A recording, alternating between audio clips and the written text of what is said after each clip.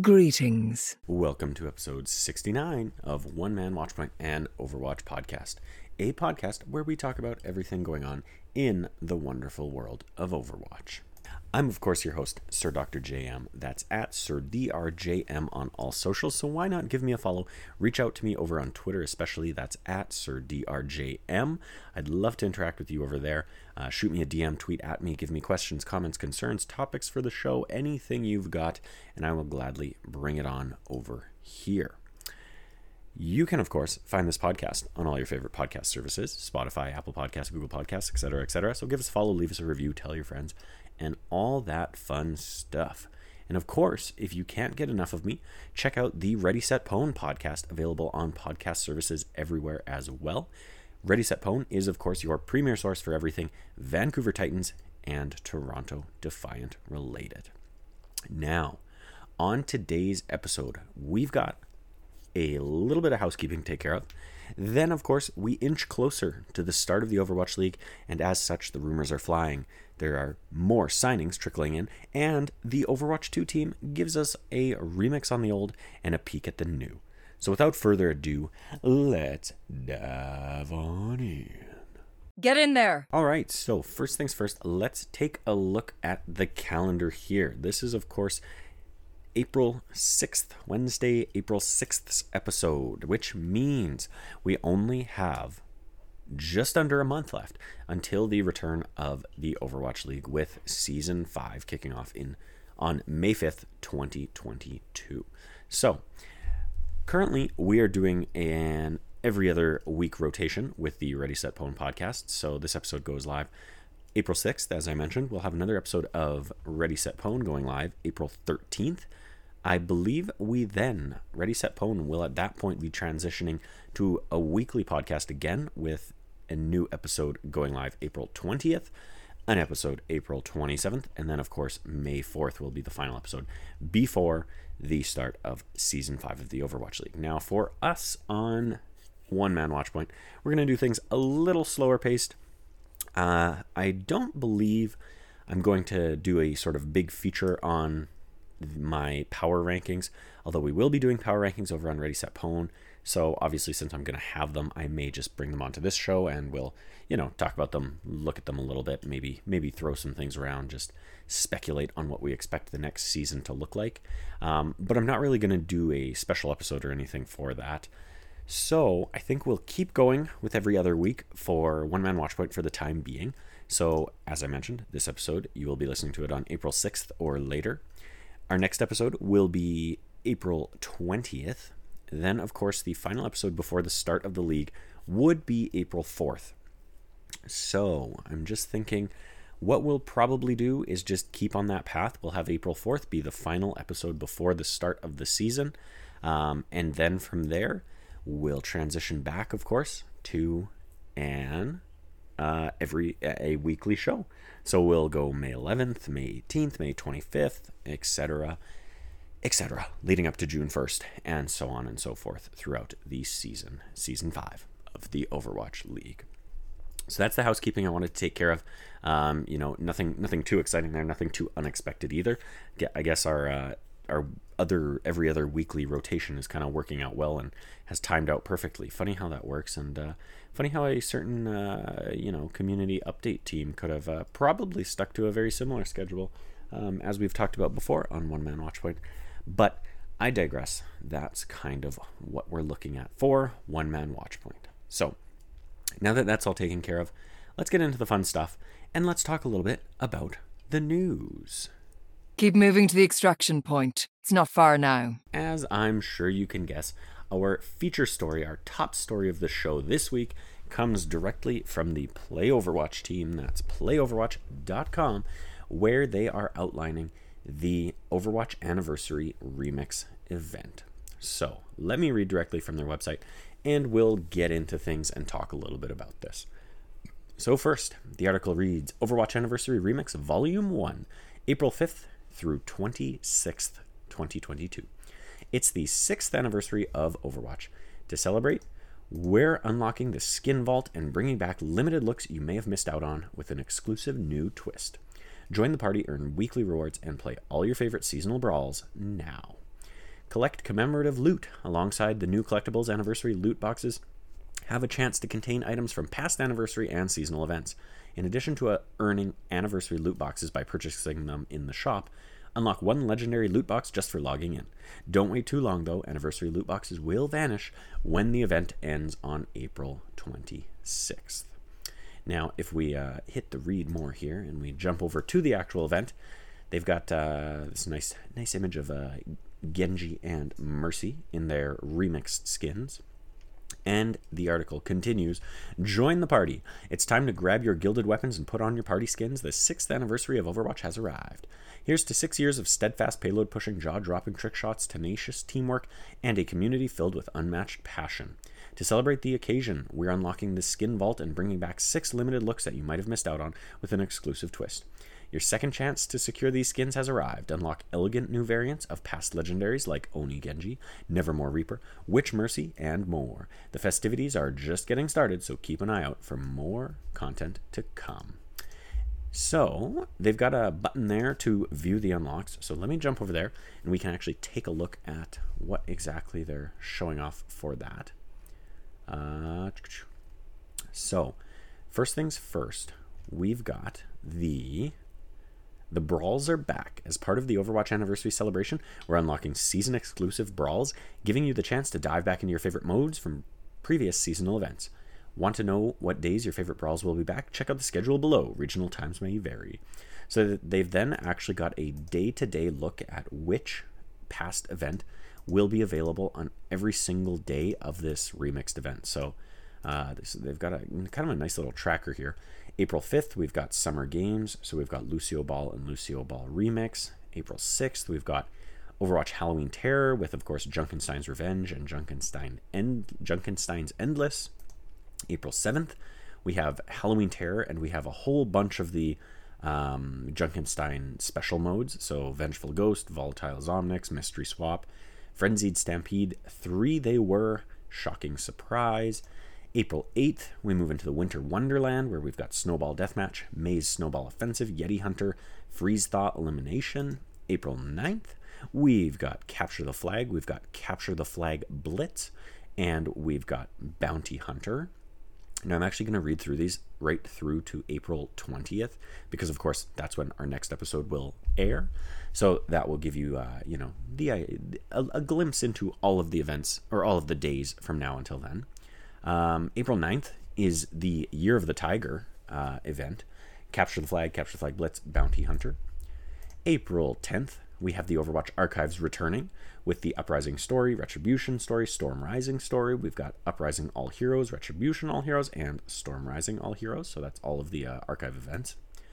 We've got more of the archive events with Bulletproof Barriers, Molten Cores, Glass Cannon, Sympathy Gain, Surgical Strike, Close Quarters, Thunderstorm, Blood Moon Rising, and Storm Raging. So that's all of the special modes for each of those 3 story modes that I mentioned, the Uprising, Retribution, and Storm Rising. April 12th, we then kick it back to the Summer Games, and we have Lucio Ball returning with Lucio Ball Remix. April 13th goes back to Halloween Terror with the 2 classic Halloween modes. April 14th is the Halloween special modes. April 15th goes back into Winter Wonderland with the Maze Snowball modes and Yeti Hunter and Freeze Thaw. April 16th goes back to the Year of the Tiger again. April 17th goes back to the Overwatch Archives. 18th goes to the Overwatch Archives extra modes. April 19th kicks back to Lucio Ball. And, of course, April 20th takes us back into Junkenstein's Revenge and Junkenstein's Endless with the regular Halloween Terror modes. So as you can see there, breaking it all down, it is just repeating all of these sort of classic or fan favorite modes, if you will, with the Summer Games events, with the Archive events, with the Winter Wonderland, and then Halloween Terror, and of course the Lunar New Year events as well. So we've got all of these modes returning, and the nice thing is they also repeat. So, if you miss it on the first day that it's there, you actually have more than one chance, I think, to play every single one of those again. So kind of nice that they're doing that. It gives people a chance, to touch these game modes if you have missed them in the past, which at this point, it's been 5 years of all of this. I'm not sure how you would really miss that. But I digress, gives everyone a chance to get back in there. But let's talk about the rewards, because that's the actual exciting part, if you ask me anyways. So first, we go into the weekly challenges. They're doing the play to earn challenges again. Along with fan favorite legendary skins, we're bringing back a select few exclusive skins from past Overwatch challenge events. Miss out on snagging these in the first time around? Now's your chance to add them to your collection. Play games in quick play, competitive play, or the arcade to unlock sprays, player icons, and stylish skins like Nano, D.Va, Bastet, Ana, and Combat Medic Baptiste. Wins count as 2 games each. Each week brings new rewards to earn. So, April 5th through 12th, we have play 9 games, and you get 2 sprays for D.Va. Play 18 games, and you get the Nano Cola player icon for, again, D.Va inspired. And then play 27 games, and you get the Nano D.Va Epic Skin, which is of course the sort of energy drink inspired, Nano Boost. Nano Boost is the energy drink inspired suit for D.Va. Has her mech looking all green and sort of a bluey purple, kind of an indigo color with highlights of pink. And of course, D.Va also decked out in a suit that looks very similar. A cool skin for sure. One of the ones that I do really like for D.Va as far as the play to earn challenge skins win. Week 2 is the Ana Bastet skin as the play 27 games and win that. Play 18 is a kneeling victory pose for Ana, and play 9 is the Bastet Ana player icon.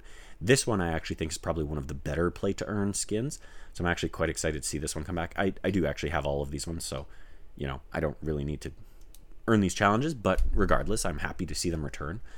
Anyways, the Bastet skin has Ana looking kind of, I believe Bastet would be an Egyptian-inspired skin with her wearing a face mask and some ears that kind of looks resembles a cat, and she's got sort of a gold and beige, sandy-inspired colored look with a lot of gold highlights. A really nice-looking skin, if you ask me. And week 3 sees the return of the Combat Medic Baptiste skin, which is the reward for playing 27 games. Playing 18 gets you 2 Baptiste sprays, and playing 9 gets you the Combat Medic Baptiste player icon. And honestly, this is one of the better ones for Baptiste, if you ask me too. It's got kind of a really nice clean look for Baptiste.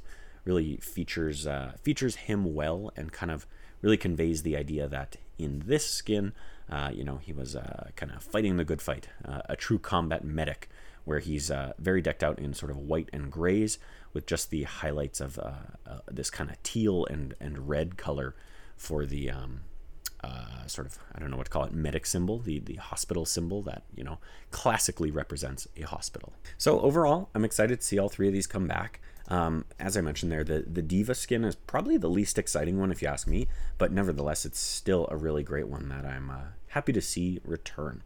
Now, moving on from there, they've got the anniversary skins and more section of this story, where it of course says celebrate Overwatch's anniversary by earning new collectibles, plus items from past events are available once again, except rewards from past challenges. So of course they're saying the other play to earn challenges, you're not actually going to be able to get those. So we can actually use the filter here to look by anniversary, Summer Games, Halloween Terror, Winter Wonderland, Lunar New Year, and Archives.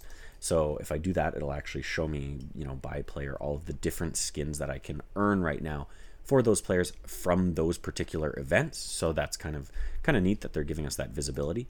You can do the same for emotes and intros. However, the exciting part of the anniversary tab here is, of course, the new skins. So if we take a peek here, the first one they've got there is the Demon skin for Genji, which now is sort of an alternate color scheme, mostly highlighted in white with a lot of black and red there. After that, it's the Evermore skin for Reaper, which returns, but instead of being either, sort of a dark black and purple or dark black and green, it's actually kind of reversed, and it's more of a white color highlighted with some, I guess, some blacks and light purples kind of thing. Arguably the best one to return is the Mercy Mage skin. So of course her Halloween Terror inspired skin, but this time around, instead of being, again, dark colors, it is white with blue highlights. This one looks really cool, if you ask me. And probably the other one that I'm really excited about is, actually that's not true, there's another one. Another one that I'm really excited about is the Reinhardt skin, which has been the Steelheart skin, which has been remixed. Rather than being all black or red, it's now white and kind of a gray silver color with green highlights. So this one actually resembles Genji colors a lot, if you ask me. But the Steelheart skin is one of the coolest ones, if you ask me, for Reinhardt. One of the coolest kind of classic ones. I think he's got Bloodheart and I forget what the other one is. It might be Blackheart or something like that. But anyways, this is a really cool remix on that. We've then got D.Va featuring the White Cat skin. So I believe she has one called Black Cat right now, and this is a remixed version of that. But of course, featuring much more white and black. And then the other one that I was mentioning there that I'm really excited about because it's probably one of my favorite skins in the game, and definitely my favorite skin for this particular character. We have the Zealot skin for Zenyatta, which is of course a remixed version of the Cultist skin, which obviously Cultist was the sort of Cthulhu-inspired Halloween Terror event skin for Zenyatta, where he, again, looks very much like Cthulhu. He's got kind of the squid face, and he says his voice lines are all dark and scary. And I'm a big fan of that skin. And like I say, it's definitely my favorite skin for Zenyatta, if not one of my favorite skins in the game. And this time around, rather than Zen being all purple, he's now white. Rather than his outfit or his attire being, dark blacks and grays and things like that, with sort of neon green highlights, he's now mostly white with sort of teal highlights. So I really dig this one, but ultimately, I think all of these are really cool to see, and even though it's just kind of a palette swap, I think it's exciting to see them taking some of these really classic skins that came out quite a while ago at this point, especially if we look at the Cultist skin, the Demon skin for Genji. We look at the Nevermore or Evermore skin for Reaper, and the Mage one for, which of course is called Witch, for Mercy, and the Steelheart skin. The only one I think is a more recent skin that's being remixed is the White Cat one, although I could be wrong. That one may have been around for a while, but regardless, I think all the other ones have been around for quite a while. So exciting to see those classic skins returning, but in sort of a new flavor. Now we then, of course, I'm just going to hit the drop down here, take a quick peek at some of the other ones. Of course, if we look at Summer Games, you can, take this opportunity to get all of these sort of I was going to say poolside, but all of these sort of summery skins, some of the sports themed skins, a lot of the sort of country themed ones. So you've got, Tracer has one where she's sort of in a British flag or English, I don't know, countryside, not countryside, that's the wrong word. Resembling her country kind of outfit. We've got the American skin for Cassidy, which of course makes him look like he's wearing an American flag. Mercy has one that makes her look like she's, decked out to represent Switzerland. Wow, I said that weird. Switzerland, and all that kind of thing. So that's exciting. Jumping over to Halloween Terror, the return of all the Halloween skins, which I think are probably some of the best skins out there. I might have to pick up some Winston skins. I do think he's probably one of my faves with the werewolf skin. Sigma's got the Flying Dutchman skin returning. That's always a cool one. Just lots of good ones here. I'm a big fan of the Halloween Terror skins. I think they did a great job with those. Winter Wonderland as well, where of course we see the return of all the sort of winter sports skins as well as some of the holiday themed ones. I'm looking at you, Santa Clad Torbjorn, and Nutcracker Zenyatta. Plus, like I said, some of the winter sports ones with Snowboarder Baptiste. There's a snowman one for what's his name, Wrecking Ball there. Krampus for Junkrat, some good ones there. Honestly, I love the skins in this game. I think they do a really good job with them. If we jump over to the Lunar New Year event, they've got skins from all the past Lunar New Years, which I always think that one's kind of a cool one because each year has a sort of that different theme of the different Lunar New Years. So of course we go through the each year and have the different themed skins for those. And then finally we get to the archive skins, which traditionally kind of represent a sort of point in time, if you will. We've got Soldier 1776, where Soldier looks like he's kind of right out of the 1700s or sort of that Victorian era, Revolutionary War era. style skin for the Americas. The cavalry skin for Tracer, where of course she looks kind of like a traditional British soldier. And then, there's all the Blackwatch and Talon ones. So, the Blackwatch skin for Moira, the Talon skins for both Sombra and Doomfist. We've got the Equalizer skin for Lucio, which, of course, was one of his sort of original concepted designs that didn't make it into the initial game, but came through later as this alternate skin. And then, of course, you got, things like the Null Sector skins from that first Archives event as well, with Null Sector skins for Bastion, for Orisa, and all of the other side of the battle ones for characters like Tracer with Cadet Oxton and Combat Medic Zeigler for Mercy, amongst others. So, exciting stuff. If I had to guess, this is the most sort of skins available we've seen for any event. So, by all means, if you're playing, you've got a good chance to earn some decent skins here.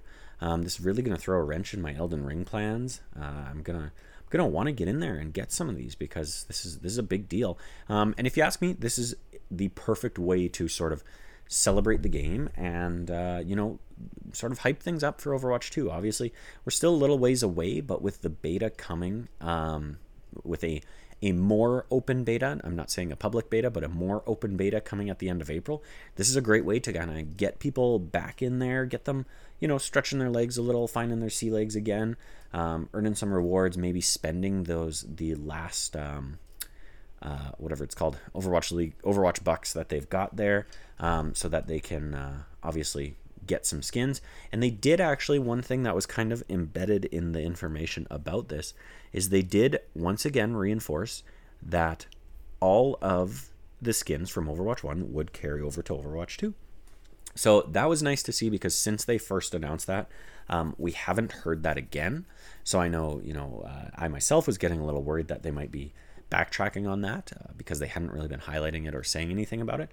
But given the fact that they did bring it up again, I'm faithful that now that they are gonna hold good on that promise. There's a lot of skins out there that I certainly don't have, and definitely I don't have enough points to get all the ones that I want. But I do, of course, enjoy the fact that when it comes down to these skins, they're going to be available at a discounted rate again for pretty much the entire month of April at this point. Which is awesome to see. So I'll definitely get in there, maybe spend some of those bucks one last time before Overwatch 2 really kicks into gear. So get in there, get your rewards, play your weekly challenges if you have not earned those Diva, Ana, and Baptiste skins. And overall, enjoy the anniversary event remixed. Now, that was quite the story. I just talked for, 20 odd minutes on that alone. So good job Overwatch team, giving us some good stuff to talk about, some good content to discuss here. Now let's move on over to the news. We do have some Overwatch League related stories here. We do actually have a little bit of stories around Overwatch 2 as well, which should be exciting to dive into. So let's get on in there. First things first, we're going to go over to .esports.com with an article by everyone's favorite, Liz Richardson, written on March 23rd, which reads, Boston Uprising adds Tank Itzal from Uprising Academy. So obviously with this one, backtracking a little bit here to just after my most recent episode posted, but let's get in there as it relates to the Boston Uprising. Even though the 5th season kicks off in a little over a month, Overwatch League teams are still making last-minute roster additions. Considering the game's shift to an early build of Overwatch 2 and the introduction of 5 vs 5 competition, it might be better to be safe than sorry. The Boston Uprising took this idea to heart, promoting tank player Kim Itzal Chang Hee from Uprising Academy, its Overwatch Contenders Academy team. Itzal is the 3rd tank signed to the Boston Uprising alongside Punk and Marvel. Now bear with me one sec here while I pull something up. There we go. While his signing adds depth to the team, only one tank will be playing in each game thanks to Overwatch 2's 5 vs 5 setup. Previously, 2 tanks took to the field each match. As a main tank for teams like Uprising Academy and Gen G Esports, Itzal can likely bring that expertise to heroes like Winston, Orisa, and Reinhardt during the upcoming season. Itzal showed tremendous potential in 2021, and he will bring further depth to our front line for the 2022 season, Boston Uprising President Huck said about the team's newest addition. Boston has almost completely revamped its team ahead of the 5th season, retaining only 3 players from its 2021 roster. Most notably, former Boston Uprising and San Francisco Shock DPS striker will be coming out of retirement to lend his skills to the team in 2022. So, taking a look at the Boston Uprising here, they do have a very interesting team composition at this point. Again, as Liz kind of hints at there, not incredibly common to see teams right now stacking 3 on the tank roll. More often than not, we're seeing 2. In many cases, we're only seeing 1, given the fact that, again, the game is switching to 5v5 and there will only be 1 tank on the field at a time. I've heard some speculation that maybe this indicates there have been challenges or problems with one or both of the players they have on the tank roll right now. Specifically, I know people have been mentioning maybe there have been challenges with Punk, given his hero pool kind of overlaps with Itzal's.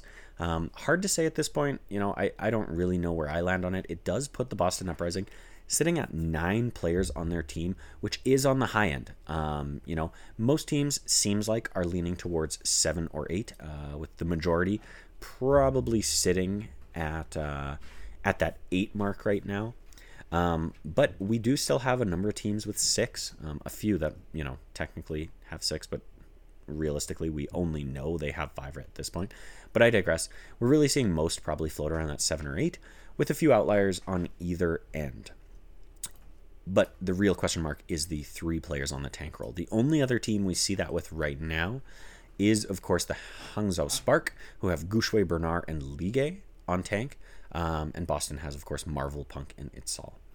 So, interesting stuff there. Given Itzal's coming from their academy team, not a stretch to have seen this coming, but what the stretch is the fact that they already had 2 players on tank roll, and we really don't know what this means. Potentially there's a change coming, or potentially, they were just missing something. Could be a single hero that they're expecting to be in the meta, could be a couple, could be someone was underperforming. Who knows at this point, but I digress. Boston building out their roster. We'll see what happens. Right now, I'm thinking Boston not going to necessarily place super high on the power rankings there, but regardless, making moves. Moving on from there, we're going to jump on to an article from Blizzard itself. So this time, again, technically over on the playoverwatch.com website, this one's probably going to be easiest to find if you simply just Google it. And what you would Google, of course, is something along the lines of Overwatch 2 ping system detailed. Now, I'm going to read... Do I want to read this whole thing? I'll dive into this entire article here. It's a bit of a meaty one posted by the Overwatch, or the Blizzard Entertainment team, mostly, the Overwatch team. But it does detail the ping system that they had mentioned briefly in a past community update. But in this article, they're really diving into sort of the meat and potatoes of what they're looking at with the ping system and how they're implementing it. So I do think this is a pretty important one, and honestly a sizable drop in terms of giving us information about the game that we didn't previously know. So let's get on in there. All right, so first things first. Article reads, an inside look at the ping system in Overwatch 2 posted on March 24th by Blizzard Entertainment. Overwatch 2 is introducing the highly requested ping system to the game. We're adding this quality of life feature because we're dedicated to improving players' experience and including the community in our development strategy. Let's dive into the aspirations, goals, and an overview of the Overwatch 2 ping system. The inspiration behind the ping system came from a value the Overwatch team holds dearly. Every voice matters. This is a core value at Blizzard, and the Overwatch team wanted to personify this value in our game. We wanted to create a system that would enhance voice communications as well as provide alternative ways to share information with your teams, said systems designer Gavin Winter. One of our goals was to augment speech and give people a way to visually interpret voice communication. We also wanted to support all voices and create a system to communicate for players that would prefer to avoid voice chat. Part of how the ping system enhances communication is by adding context to what you can already hear in the voice chat. With the press of a button, you will activate a contextual ping depending on what you're aiming at within your line of sight. For example, if you're playing Tracer and ping an enemy Reaper, your teammates will hear Tracer call out that Reaper's location. Principal designer Adam Poole explains, "It's a more accurate, clear, and understandable way of communicating rather than hearing someone yell, 'Reaper behind,' or 'Reaper, Reaper, Reaper.'" Poole was also incredibly adamant about looking to the community for guidance on how to create contextual pings that are functional for the players. With Reaper, sometimes you can see him and sometimes you can't. When you ping a Reaper who's in your line of sight, the hero you're playing will call out his location.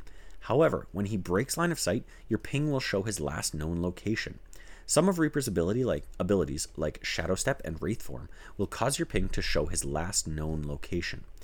Winter explains how you can expect this to look in-game. Quote, "A ping can be stuck to a hero while they're visible, and the ping shows the last known location when they aren't visible," end quote. The ping changes depending on hero abilities. Sombra's Translocator, Doomfist's Meteor Strike, Moira's Fade, Tracer's Recall are all examples of abilities that will cause the ping to fall off.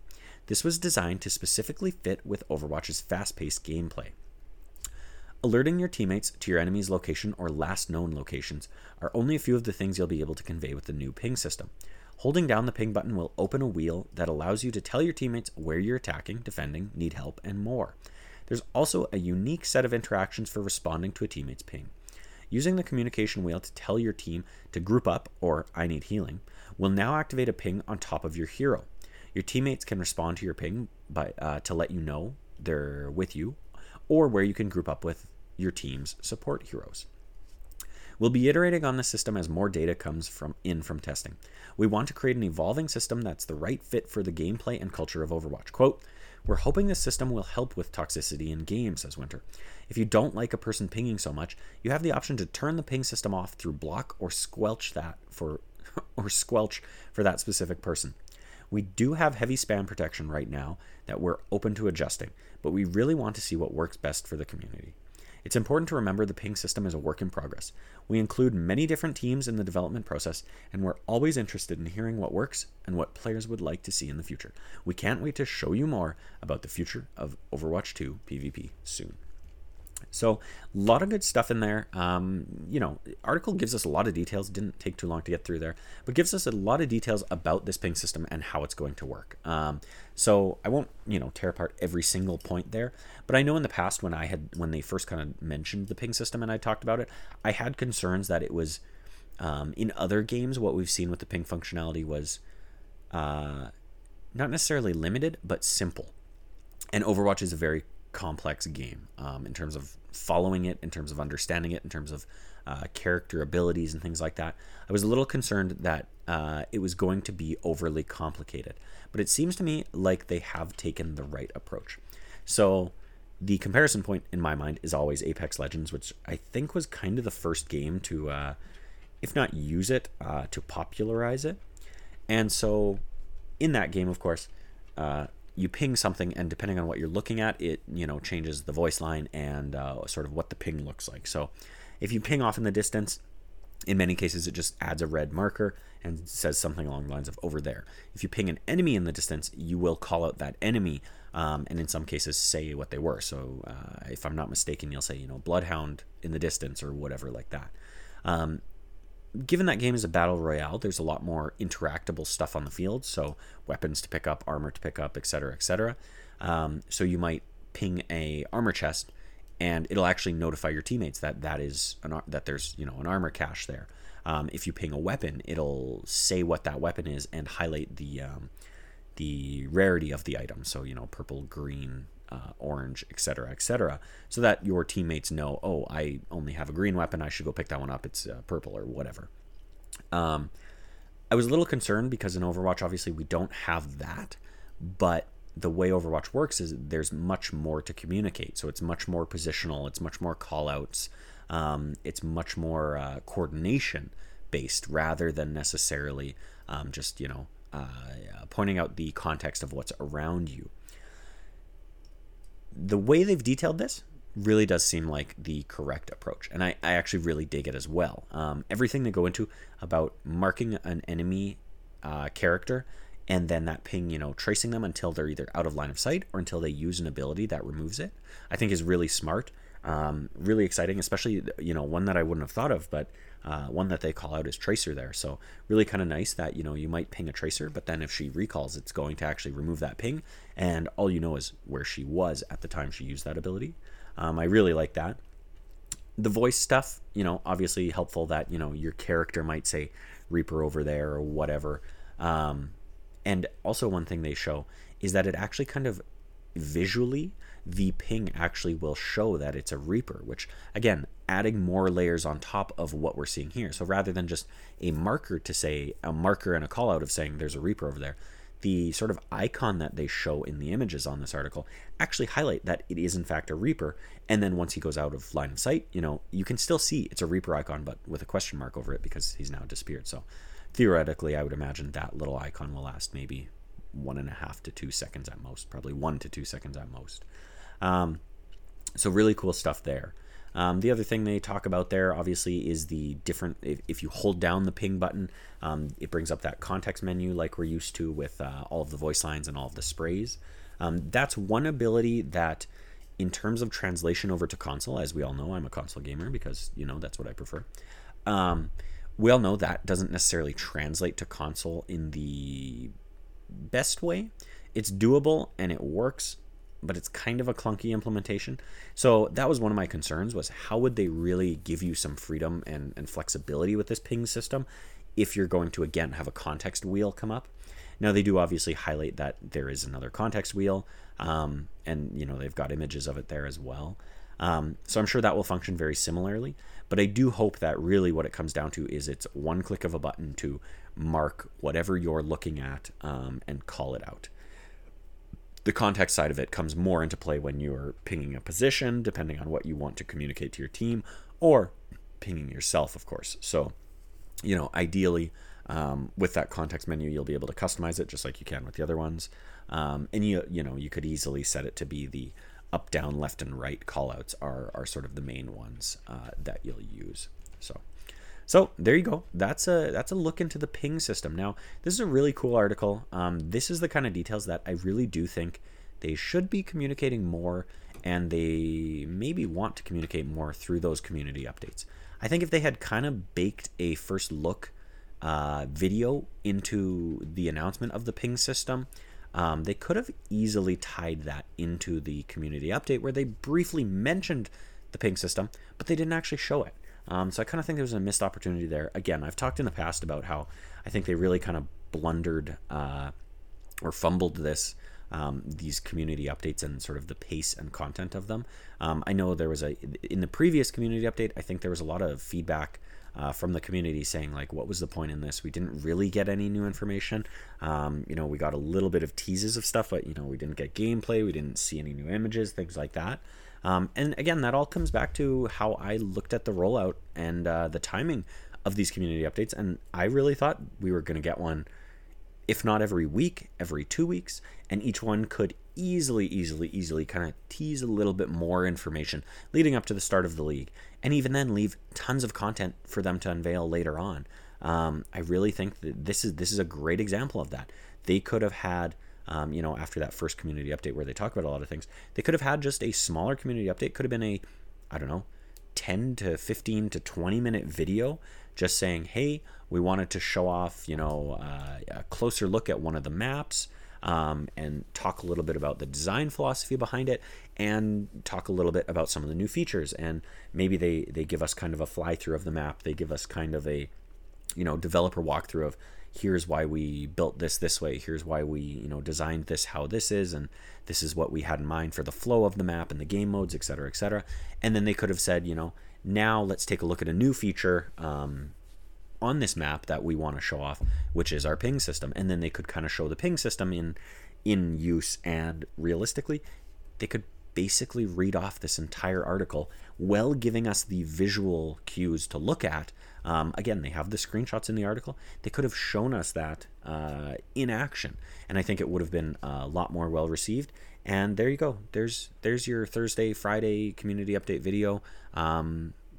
Tune in next week, or tune in on whatever date 2 weeks from now for a look at another one of the new maps plus a little bit more about gameplay. And maybe at that point they show off, again, another one of the maps. And maybe they detail the push mode a little bit more. Some things that people may have missed out on if they aren't huge fans who watched, the grand finals last year and saw those sort of exhibition matches that they had set up in Overwatch 2. But I digress. Those are my thoughts on the ping system, and again, a little bit on how I think they could have rolled this out. But you know what? We're 40 minutes into the show. We've got a bunch of stories left to cover here, so let's keep moving things along. We're gonna head on over to thegamehouse.com. This time with an article by Brian Rockwood on March 25th, which reads, Overwatch contenders to be played on Overwatch 2. Ask around the Overwatch community and almost unanimously, people will say that the Tier 2 scene is a vital success let's start that over. Ask around the Overwatch community and almost unanimously, people will say that the Tier 2 scene is vital to the success of the Overwatch League. That's why when the Overwatch League announced that it would be played on an early version of Overwatch 2, people were scared that contenders would still be playing Overwatch 1. Luckily for fans and the Overwatch League itself, that won't be the case. On March 24th, the Overwatch Path to Pro announced that contenders will be playing on Overwatch 2. They've then got the tweet embedded there from @OWPathToPro, which reads, excited to share some initial details about the 2022 Contenders program, and the link to the OverwatchLeague.com article where they announced this. With the introduction of Overwatch 2 into the Tier 2 scene, comes a few changes to help cultivate the best talent each region. I think that should be in each region. In 2022, the Classic format will be put on hold, and each Contenders tournament will be shorter, open registration style events. The goal for the open access registration is to allow any prospective talent to make a statement in the new look Contenders scene. The best teams from 2021 will still be around. Top teams from 2021 will have direct invites to the new events. The first Contenders Overwatch 2 event will be held after the open beta concludes. Fans can expect the same 5 regions to compete in the upcoming year as well. The prize pool for the 2022 Contenders season is $1.3 million. I assume that's US dollars. The only remaining question is just how much practice will these players receive in Overwatch 2? Players aren't sure when the PvP beta officially ends, making the future date a bit hazy. The future event date a bit hazy. Contenders players are always going with the flow, and this is one more thing to power through. Most of the info is up in the air, but one thing is for sure. Contenders will be on Overwatch 2.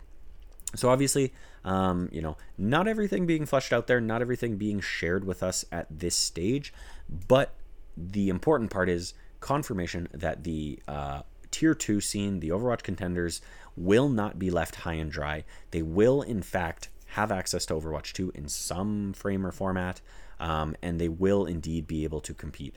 One thing that I do find really interesting about this is the fact that they talk about how they're really opening up the registration to everyone.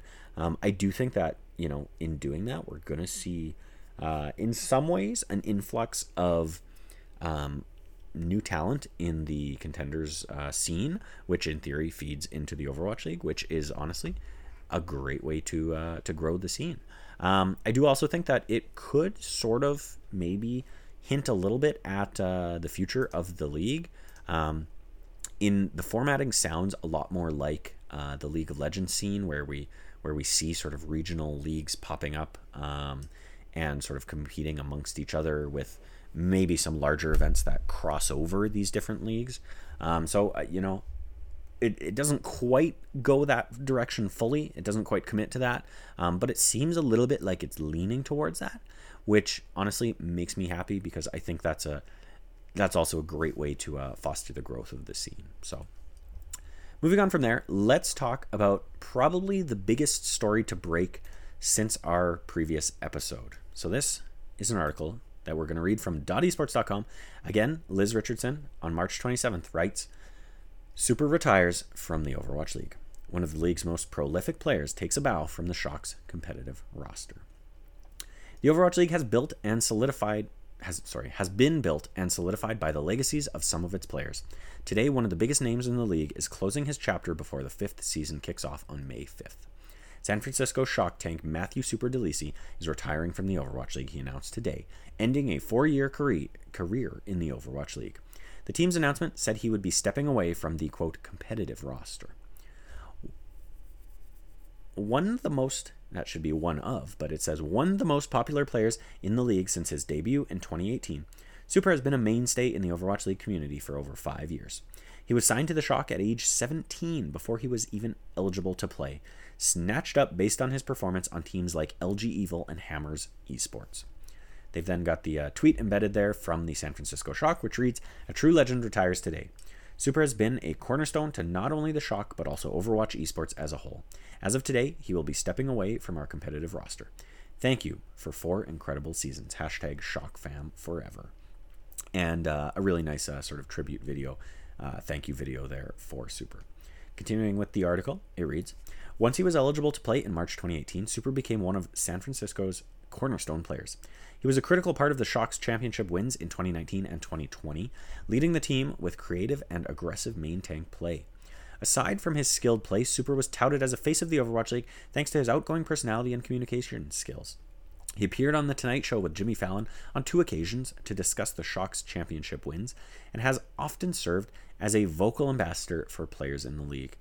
At the end of 2021, Super expressed frustration with the state of Overwatch multiple times on his regular streams, even wondering why developers abandoned the title. Despite those frustrations, he was thankful for the experience he had. Quote, "I guess I just wanted to say thank you, and I appreciate all your support over the past 5 years," Super said in an emotional video about his retirement. "I will always appreciate everything that I've gotten to do over these 5 years."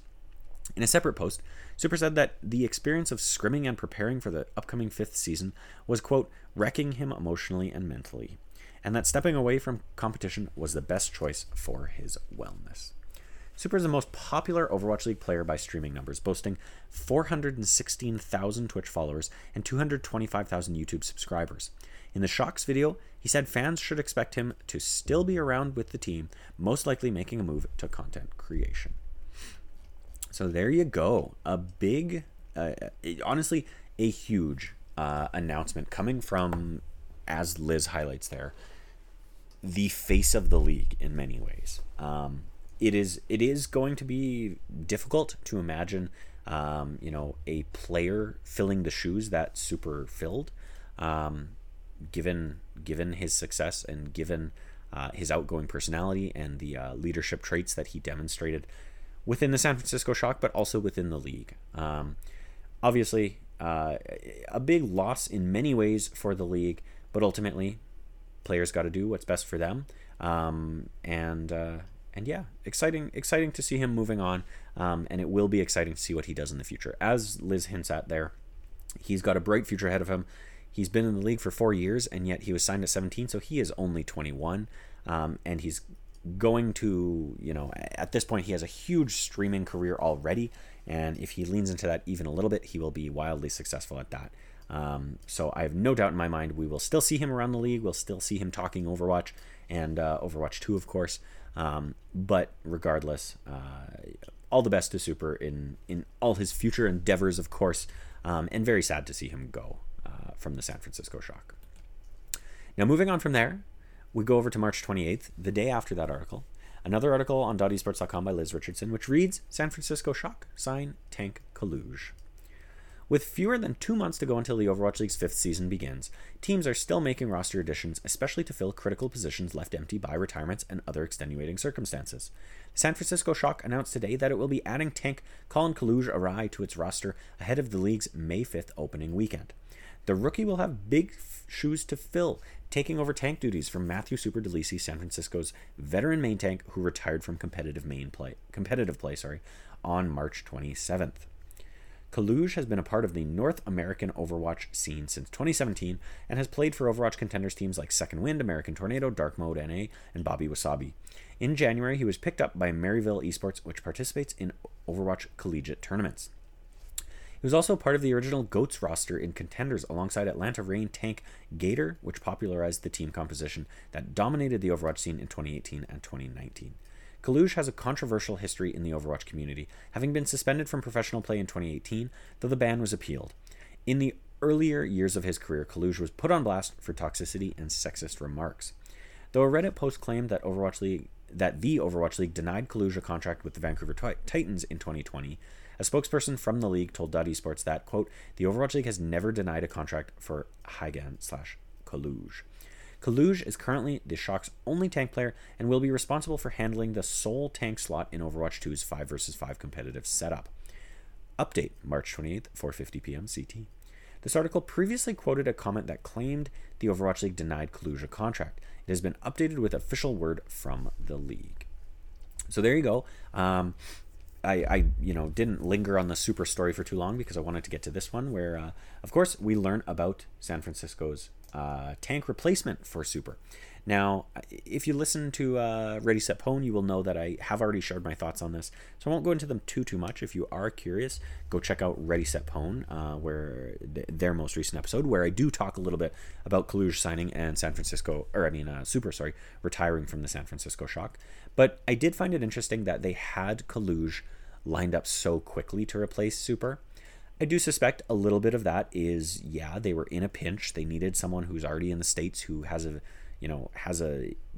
doesn't need a visa to get into the country, and could join the team relatively easily, as well as someone who has a promising Overwatch career. And obviously Kaluj, again, has the experience and seemingly has the talent, even made it very close to joining the league in the past.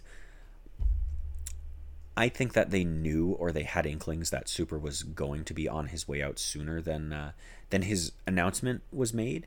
If you look at the comments he had made, and if you'd watched him on stream and stuff like that, he had talked previously about how his interest was dwindling, and maybe he just didn't have that fire in him anymore. I definitely don't think it's a case where Super was lazy or made this decision, on the turn of a dime or anything like that. I think he probably was really considering his options, and really wanted to make an appropriate decision. But ultimately, even if he's giving 95%, a lot of people would say that's enough.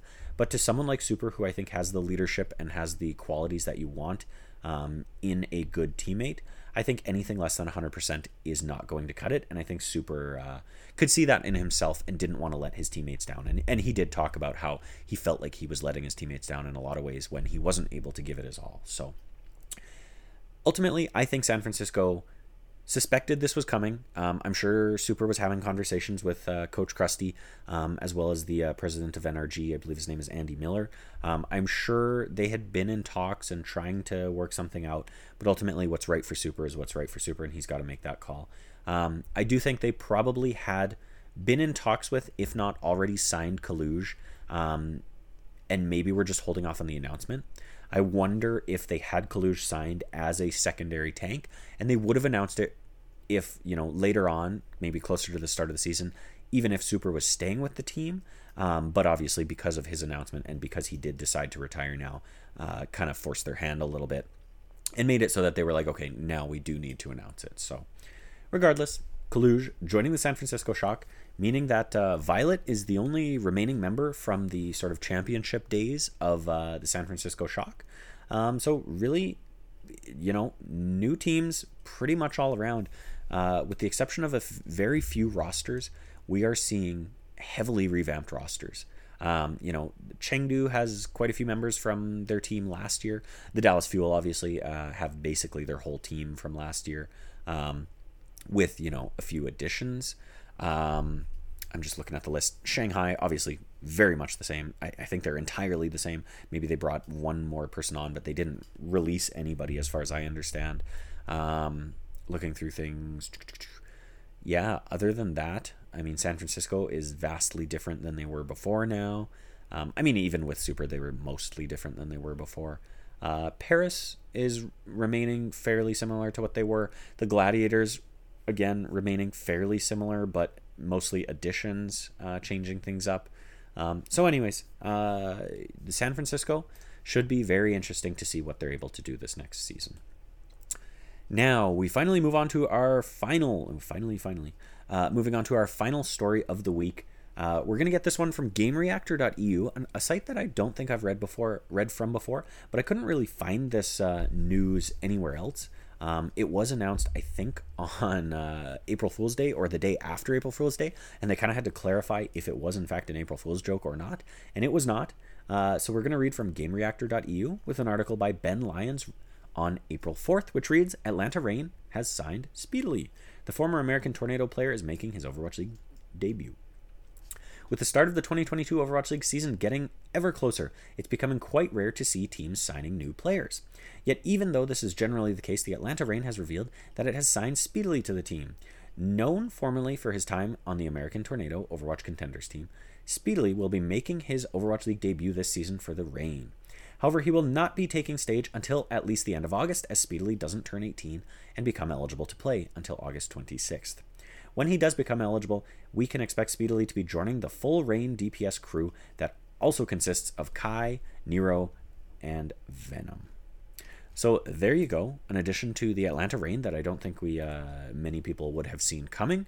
But regardless, exciting to see them, building out the roster a little bit more, adding to the flex DPS role there. They've now got 8 players. As I mentioned there, 8 players seeming to be the norm with most teams, and they're a little bit more evenly spread than I think a lot of teams that we're seeing right now.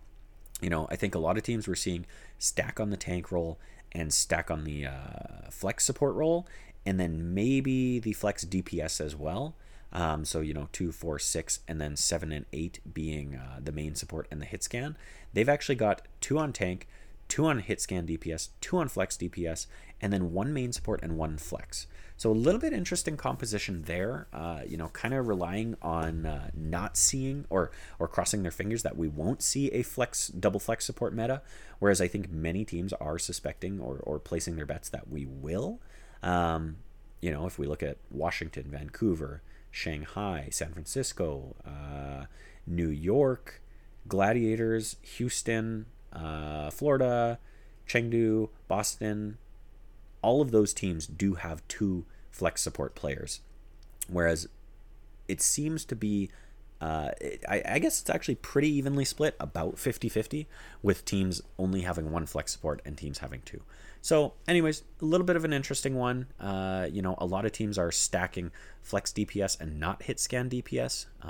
But again, there are a few outliers there. So I don't know too much about Speedily. I have heard good things. But again, just not following the contender scene too closely, I don't know too much about that. So regardless, exciting to see yet another signing alongside the San Francisco Shock signing Kaluge. And hopefully we do see some of these positions that are currently sitting open getting filled out before, over the coming month, exactly a month really, before the start of Season 5 of the Overwatch League. Now, that's going to wrap things up for our news stories this week. But there is one more thing that I wanted to talk about.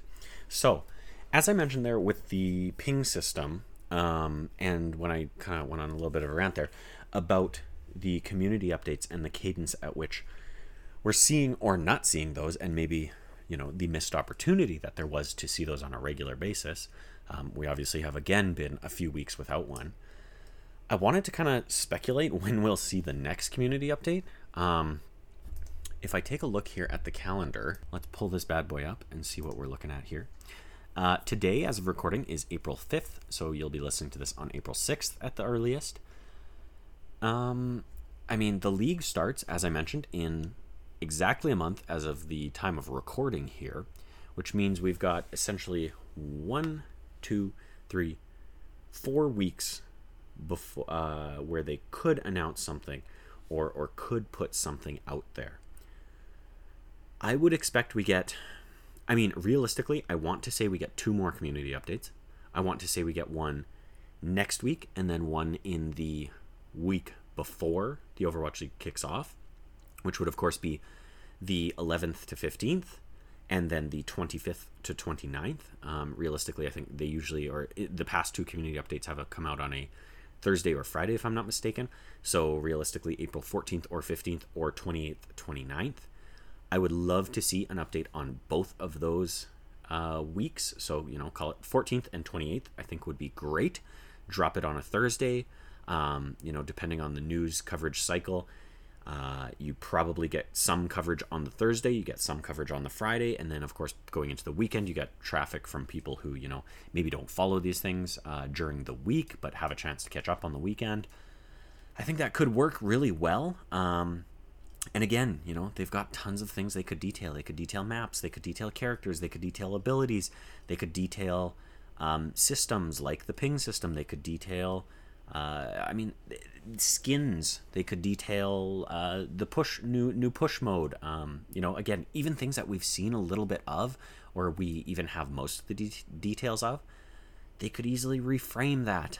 They could show us the character select screen. They could show us, I don't know, the loading screen that XQC leaked. They could talk about content creators that have access. They could, confirm who's in the private alpha that's going on right now. Excuse me. They could start announcing or make an announcement about people getting invites to the beta coming. They could talk about drops. They could talk about streaming. They could talk about co-streams. There's so many different things that they could dive into here, and they could really share with us to build up the hype before the season starts. If I'm being real, I think we get one more community update. As I mentioned, I really, really want to. I think all of us want to, because obviously we just want more content and more transparency. But based on their track record now at this point, where they, missed the opportunity to go every 2 weeks for a solid, 2 months in a row, I think we're only going to get one more community update. Realistically, again, it's been a little bit since we had one, so I could see it dropping next week. And if it drops next week, that means we go, again, if we call it the 14th of April, then we go 1, 2, 3 weeks from the 14th is the official start of Season 5 of the Overwatch League. So I could see that happening. The other day, Zoe did tweet that she was recording something that we would be seeing in the near future. Again, obviously, turnaround time on these things is never really short. So I think a week would be probably realistic. So yeah, the more I look at it, I think the 14th, 15th would be a realistic goal. I wouldn't be surprised though if we do see it take an extra week and it's the 21st, 22nd. That does set things up nicely to be 2 weeks out from the start of the league. But again, there's no consistency here. There's no reliability in when these things are happening or coming through or anything like that. So I don't necessarily have any faith. It also would not surprise me if we see something on the 2nd, 3rd, or 4th of May, right before the season kicks off. I digress. That's just some speculation that I had been kicking around that I think we might see. But at this point, who truly knows? Predictable. All right. Well, with that brings us to the end of episode 69 of One Man Watchpoint. I hope you had a fun ride. I know I did. I enjoyed this episode. This is, of course, a podcast where we talk about everything going on in the wonderful world of Overwatch. If you're a returning listener, thank you so much for coming back. Thank you so much for supporting me. And, of course, telling your friends and just blowing me up and making this podcast huge, as it obviously is. If this was your first time, thank you so much for attending. Thank you for being here. Please reach out to me on Twitter. Interact with me on all socials. I am at SirDrJM. That's at SirDRJM. Why not give me a follow? Reach out to me, again, especially on Twitter. Tweet at me, DM me. Whatever you want to do, questions, comments, concerns, inquiries, topics, ideas for the show, anything you've got, hit me up on Twitter. I would love to take your suggestions, turn it into content on here. All sorts of stuff like that. As it relates to Overwatch, as it relates to video games in general, I'm a gamer. I like games. So I'm happy to talk about that as a whole. You can, of course, find this podcast over on all podcast services out there. Spotify, Apple Podcasts, Google Podcasts, etc., etc. So give us a follow, leave us a review, tell your friends, etc., etc., etc. If you do leave a review, I will read it out on the show, although I don't think at this point I've had any reviews. Now, so you could be the first. You could be the first. If you can't get enough of me, catch me over on Ready Set Pwn, your premier source for everything Vancouver Titans and Toronto Defiant, which you can also find on podcast services everywhere. Thank you so much again for listening to today's episode, and we will catch you in 2 weeks' time on One Man Watchpoint, or 1 week's time over on the next episode of Ready Set Pwn. Farewell.